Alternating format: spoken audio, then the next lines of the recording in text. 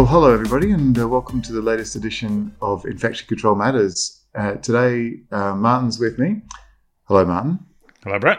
Good to see you again. And we've got our special guest today, which is Adjunct Assistant Professor Kalas Murimathu, who's a senior consultant in infectious diseases at the National Centre for Infectious Diseases and Tan Tock Hospital in Singapore. And Kalas is also a member of the National Infection Control Committee of Singapore, and of relevance to what we're going to be talking about today. He's also a consultant on the Technical Advisory Group for WHO's carbapenem-resistant Enterobacteriaceae guideline. Welcome, Kalas. Hi, thanks, Brett and Martin, for inviting me to your podcast. It's amazing you guys are doing this. It has been very useful and fun for infection control. Thank you. Oh, thank you. And thanks very much for joining us. And today we're interested to have a chat with you about a paper that you led that recently came out in Nature. And it was titled Whole Genome Sequencing Reveals Hidden Transmission of Carbapenemase Producing Enterobacteriaceae. And I guess maybe we'll kick off, Kalas, with just telling us a little bit about why did you do this paper, this piece of work? So I must say we stumbled onto this problem rather than designed a study to look at this issue. So we have been running together with my co-investigators, Untek, Indu, and Janet, who are all in the paper, and a huge group of people with some friends from overseas, UK and US and all. So we have been running this group, cohort of carbapenemase producing Enterobacteriales in Singapore. It's called CAPES. So we started this project when I was still a trainee. As you can see how long it takes to genome sequence 1,000 plus isolates. I do like capes, by the way, because that implies you're all superheroes with the capes. So that's very clever. Yeah. Thanks. A superhero effort to this piece of work as well. Yes. Yeah, thank you. Thanks a lot. Yeah, and thanks to the group, obviously. So what we did was we collected all the isolates of CPE from Singapore hospitals, about 80 to 90% Singapore populations being served by these hospitals. So we collected all the isolates and we whole genome sequenced them with lots of funds from here and there. And we thought it would be fun to go to the hospitals. When you are young and naive, your ambitions are bigger and you do not know how difficult it is to do it. So that's what happened to us. So we went to the hospitals with a couple of research assistants and we collected the movements of these patients, to the bed level, and daily, hourly, and hospital-wise. And we built an epi picture on their movement, and we correlated that to the whole genome sequencing data with the idea of seeing how many of these people are transmitting the CPE to each other. And then we moved on to analyze what is the incidence of direct ward transmission. This is what we are calling it in the paper. Mm-hmm. And as both of you know, in infection control, for us, contact tracing is same ward, same place in most of the same time, same place in most of the hospitals. So we did that and we found that there's a big chunk of them who were not in the same ward at the same time, but they came after the index patients have left the hospital. Yeah. Mm-hmm. So, and these are the times when the sinks, there were lots of papers from Amy Maters and lots of others that sink can be a reservoir for CPE. So we decided to look more into it. And what we found was very interesting in a sense that when we divided the clonally transmitted bugs into direct ward overlap, indirect ward overlap, and no overlaps, we found that almost 40 to 50% of the patients had no direct ward overlap. They actually went to the geographical location after the index patient had left the ward. Mm. So this is what we call hidden reservoirs. It's not something IPCD finds as transmission as of at least a couple of months back. So what you're saying there, Kalas, is that these isolates were genetically linked, not epidemiologically linked, using traditional infection control practices, or surveillance methods, if you like. And so you then the question comes up, well, what's going on here? Yeah. So, after that, everything is a hypothesis still. We are starting a new study. So this is where the sink aqueous environment became a hot topic in CPE, as we all know. So we need to investigate this more. Is it inadequate disinfection of medical equipments? Are there scopes? Endoscope procedure was one of the variables we analyzed, and we did not see a cluster there.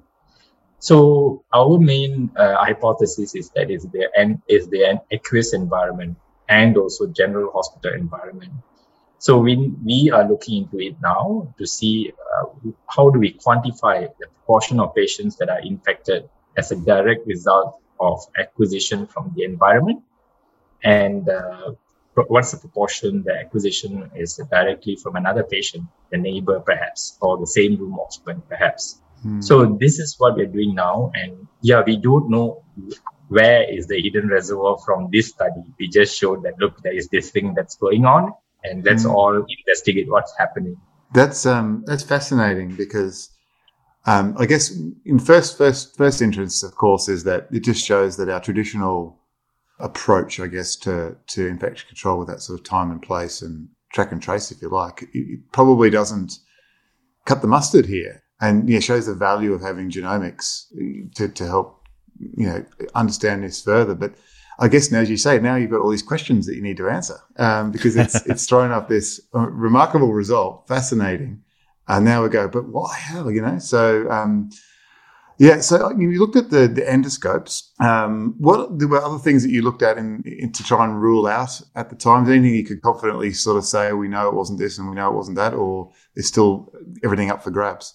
So there were two things, mainly the community overlap. So we mapped these patients to the community, their addresses in Singapore, and we tried to map it to that address to see whether there could be a signal in the community. We don't know what is the community prevalence for CPE. Likely low, it's probably nosocomial mostly, but when we traced the addresses of these patients, we did not see any cluster in the community. So we can confidently say this is probably not a community transmission. And then the other one is a scope. We are quite comfortable to say that when we analyze the data on a population level, we do not see a signal. But we do know there are small clusters from scopes that we see every now and then, but it doesn't seem to be contributing to a population level transmission, But there's another interesting thing, Brett, you mentioned, our traditional IPC. The thing is, our traditional IPC is doing what it's supposed to do, actually. So if you see our data, we actually found another interesting factor, which IPC potentially did not know prior to this when we designed our measures, plasmid-mediated transmissions. These plasmids are, I must say, they are really difficult to handle. When we see a clonal transmission, which means the bug and the plasmid are the same, we define them as clonal transmission. If the bug isn't the same or they're not linked, but the plasmid is the same, we consider them as plasmid-mediated transmission. Almost 40 to 50% of the patients have plasmid-mediated transmissions. And our IPC doesn't seem to be addressing the plasmid-mediated transmission, which in all honesty, we were not designing them for that purpose, And we did see a dramatic reduction in clonal transmission when by direct ward overlap. So if you see the figure, there's the figure 2. Yeah. The clonal transmission by direct ward overlap just reduced dramatically in the 5 years of analysis. And that shows our IPC measures were designed to do exactly that. So it's working. Yeah. But there are something new for IPC that we need to take care of, I think. Yeah, that's what I got out of the paper, that traditional IPC is working. Yeah. Because you're reducing the clonal transmission, which is the sort of thing that IPC teams will pick up easily. They'll pick up clonal clusters, but you won't necessarily pick up plasmid transmissions until you're much further down the line. And so traditional IPC, it works for clonal, but the plasmid is going to be so much more difficult. And I'm sure you're right about the drains. I also wonder about there are areas in the healthcare environment which are much more difficult to decontaminate routinely. And I'm just thinking of something basic like a bed. I was at the Shea Spring meeting earlier this year, and they showed that the risk of acquiring Clostridium difficile was high if the previous person of the occupant of that bed had been a C. diff case within the previous 6 months.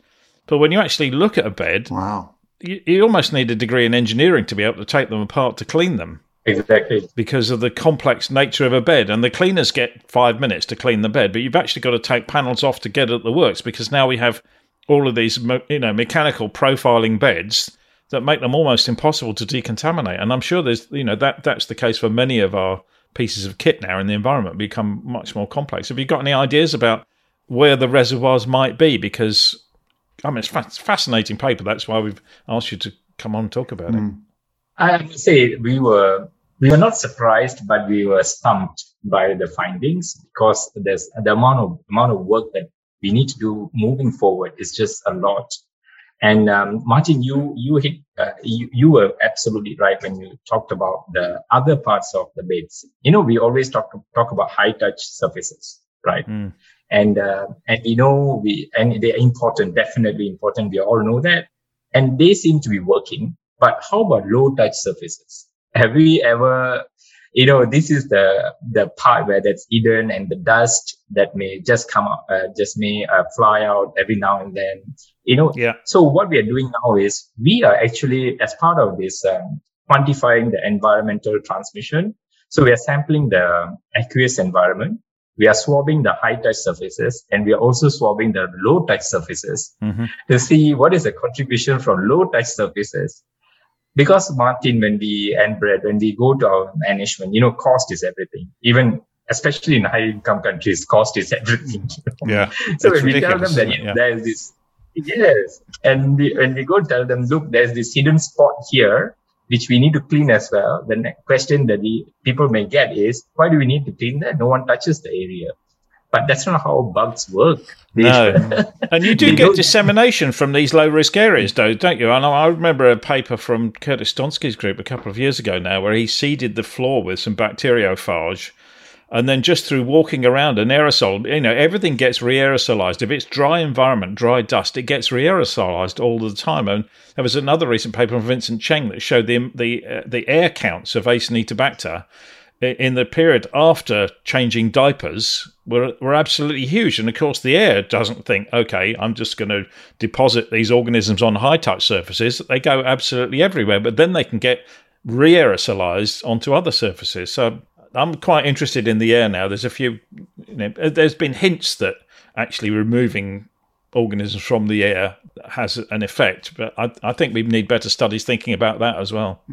Yeah, absolutely. And I'm sure, we all have come across this far UV technology, the 222 wavelength UV, which is potentially protective, not harmful for eyes and skin. So these are the technologies we are investigating now for exactly the purpose you mentioned, Martin. Even MRSA, right? Staph aureus, it actually goes in the air. There was a paper before, when the bed sheets are changed in the morning, it actually, floats in the air. It may not linger too long, but it uses the air environment enough to go to the next patient or the few patients down the beds, So yeah, lots of work. We've talked a lot about trial room occupancy risk. Would there, as part of future work, are you going to explore things like, treatment rooms where there are medications made up, nurses congregating and coming to get different pieces of equipment, things like dressing trolleys, all these types of other bits of equipment and or locations that might be, a place where some of the plasmids are transmitted, and some of these bugs might well be transmitted as well, or at least lingering or acting as a third party transition. So are you going to, in your future work, it's a big piece of work, because where do you stop? But are you thinking about areas other than just the sort of risk of the last occupant in that near environmental room? Yeah, I think where to stop is one question. Where to start is another question, isn't it? So we are starting to look at, they're starting from the patient environment, the rooms, which is the aqueous environment, shower, used Hoopman's paper on shower and Pseudomonas transmission. So we're looking at shower, aqueous environment, high touch, low touch areas. And now, Brett, I must say, I never thought about the treatment room before this, so I'm taking down copious notes. I can always listen to this back. So yes, exactly. Yeah, so I need to go talk to our infection control nurses. They are the one who knows what's happening everywhere in the wards, and you need to address. Yeah, treatment room, definitely. Yeah. If in a few years back in Singapore, there was a Hep C cluster in one of the hospitals, and it was actually located back to potentially blood stains related to treatment rooms and trolleys.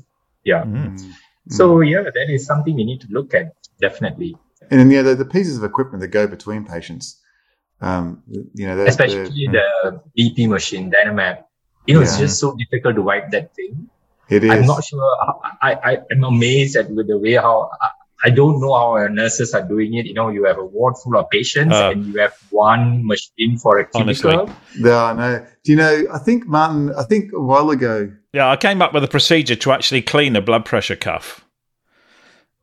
Because it's a big floppy thing. Well, but it's not going to be usable in the real world, because what you'd have to do is wipe a surface, clean a surface first, put it down, wipe one side, lift it up, clean the surface, turn it over, clean the other side. The chances of getting someone to do that between each case, each time you take a blood pressure, is absolutely zero. That's right. I even wondered about trying to get a clip you could put on a blood pressure machine so that at least you could pull the cuff taut so that you could actually wipe each side and clean each side, because I asked the manufacturer of the blood pressure cuff, how do you clean it? And they just say, wipe it. And I said, no, how do you clean it? Physically, how do you do it? And they never came back to me. And there's lots of tricky things like that, isn't there? Yeah. I mean, one thing that struck me about the paper is you're showing that traditional IPC stops clonal spread. But how well do you know that you're doing traditional IPC? Is your hand hygiene compliance really very high? And is the environment clean very well? But actually, there are things that we think we would class as traditional IPC, like cleaning a room after somebody's gone home. But that is, every paper from Phil Carling says it's not done well. How well do you actually think you're doing traditional IPC? And actually, by improving traditional IPC, could you start to make an impact on the plasmid? Or do you think you've gone as far as you can with traditional IPC and now we've got to think outside the box? I think we need to think outside the box. The reason is because, when we say traditional IPC, there are two components to it, right? What we need to do and how much of it is being done. I would like to think that our teams are already doing the maximum possible given the resources, time they have, and ward occupancy. So I think it's a combined factor. So I would think that they have potentially reached unless there's a new technology to do it easier, they probably have reached the maximum possible ability to do the cleaning, I would think. The number of patients are increasing and the number of nurses are not increasing proportionately. Housekeeping, cleaning manpower is also may not be increasing proportionately. So I think we need to find new technologies to do this work and also find low-hanging fruits. Where is the high impact area for which bug? For example, Acinetobacter baumannii, when we had a cluster, slightly unrelated to this paper, but, it's dry environment. So when we focused on dry environment, there was another paper, the cartography of microbiome that we did. MRSA, ABAO, and all seems to be more on the dry environment, the bedside. So when we address that seemed to bring it down. But is it sustainable? It's another question, how long can we continue to do this new aggressive intervention? When you stop, the numbers will go back up. So I guess the question to the question of if we have reached the maximum possible of IPC, classical IPC, I think we have, but I don't think is adequate IPC measures for aqueous environment. We know hand hygiene, the 5 moments of hand hygiene, and Yes, Martin, everyone will have 90 to 100% energy. Same in Singapore. So, yeah. But do we know when are we supposed to clean? How frequently are we supposed to clean the sinks? Why are we not advising this is the frequency you need to change the P-trap? This is how frequently you need to scrub the steel trap, sink trap. So what is the recommendation for this? These are the guidelines that's currently not in. Hospitals do as per their ability and what they feel is adequate for their hospital. But I do think that there needs to be more defined guideline. Am I missing any guideline here? I don't remember seeing any. Have you? No, I don't remember seeing any. I mean, this is tricky, isn't it? Because the plasmid does make it difficult then, because unless you've got genome sequencing, you're not going to know you've got a plasmid whizzing around in your organisation, and many organisations won't have access to that level of diagnostics. And so how do you spot the outbreak? That's the problem. Yeah, and the definition of outbreak may need to change for plasmid organisms. The rhizostomes that are transmitted by plasmids, it may not be two similar bugs in a location. Or every weekly meeting, when they find 3 Klebsiella in our ICU, all 3 carbapenem resistant, that becomes something that we intervene. But we have 40 to 50% transmission that are plasmid mediated. So should we provide them with genomics results on a weekly basis? But if we do give them, we also need to equip them with the knowledge of what to do with them. It's not intuitive to everyone that, if I get genome results on a weekly basis, whole genome sequencing results for bugs from my ICU, I may not know what to do with them. So we in IPC may need to come up with a guideline on that as well. What do we do with genome results? Yeah. Look, one of the things that crossing my mind as you were talking about this was exactly that. And what surveillance definitions are we going to use to be able to determine outbreak using plasmids? We're going to have to think through this quite a lot. So, thanks, Carlos. You've really you've really created a lot of great questions there you can go and answer from this paper. This is why I found this paper really fascinating. Yeah, I'm glad you did this for a bit of fun.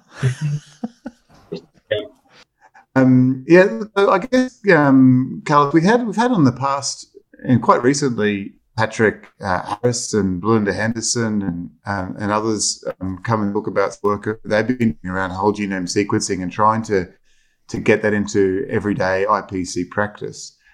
Where do you see yourself and your hospital, Singapore more broadly, in terms of future and using genomics to help manage and identify outbreaks? You talked about perhaps weekly feedback, and then, of course, we work out how it's going to be interpreted. But do you see this as something that can be done in the future quite quickly in the infrastructures that you've currently got, or is it going to need a bit more investment to track? Patrick Harris and team have been doing excellent work in this field. They are one of the pioneers and they are doing amazing work. And I do think they are probably investigating something else in the line on what's the impact. So we interestingly, we did an experiment for fun because we had some fund. So we did for fun. We sequenced all our CRABs, carbapenem-resistant A. Baumannii, for almost a year. And we gave the results to our infection control unit. We published this in ICHI recently. Infection control unit, we said that, look, our numbers are not going up, but you have going transmission of 4 clones, and they are closely related. There is ongoing transmission. Because of the baseline IPC measures, the horizontal measures, cleaning, hand hygiene, and all, it's not creating out. And the question we got was, what do I do with data now? I'm not seeing a surge, and you are saying there is a transmission. What does it mean? And then, so we worked them. We had a few meetings, and then I'm in IPC, meaning I gave the results and I asked the questions as well. So eventually we came to the same IPC genomics ICU team and all. We said, okay, we're going to select environment for intervention. There's no other way this transmission is happening. We implemented HPV, hydrogen peroxide vaporization. after every CRAB patients, and the numbers came down. So now they are believers in the whole genome sequencing, but they like it. Yeah. So I do think there's a role, but I think the turnaround time will need to be quicker. Currently, it's not quick enough. We need fund to do this kind of work. It's not small. It's very costly, So we need to do that. But I do see this being in the forefront of IPC, at least in some number of hospitals in the next, hopefully 3 to 5 years, but maybe 5 to 10 years. Yeah. I mean, even if you don't have access to whole genome sequencing, actually, this paper does give an indication, because if you're seeing a lot of, multi-resistant Enterobacter RLS around your organization, reading through this paper, you'd be thinking, well, half of it is not traditional clonal transmission. There's a plasmid moving around as well. So maybe you've got to think outside the box like you are doing with your IPC measures, and start thinking about what you're doing with water, what you're doing with air, what you're actually doing with your overall cleaning, other areas that you're missing in your organization. Because if you're only picking up or able to control half of it, the clonal spread, then there are still many challenges out there for us. So I think it's an extremely useful paper for even people who won't have access to whole genome sequencing for quite some time. I do think that we need a paradigm shift. We talked about paradigm shift in, I don't want to digress, in aerosol droplet field, but I do think we need a paradigm shift in the way how we view environment as a whole in terms of how it affects our patients. Yeah, I mean, IPC seniors before us have done lots of work. They've done lots of work, and I think we need to do more work to see how does future IPC, how should it be, in the next 20 to 30 years. Yeah. And because we're heading to a period where prevention is going to be better than cure, because we won't have a cure. Anyway, thank you so much for joining us, Kallis. I've really enjoyed this paper. It's like all great research, it throws up far more questions than answers, but it's giving us directions to travel in that are completely different. So I want to really thank you for joining us today, and thanks to Brett for being able to get on the call as well. Yeah, thanks, Kallis. Yeah, thanks for inviting me, and always a pleasure. Okay, well, I look forward to seeing you in Singapore in a few weeks, and to everybody else, see you on another episode of Infection Control Matters.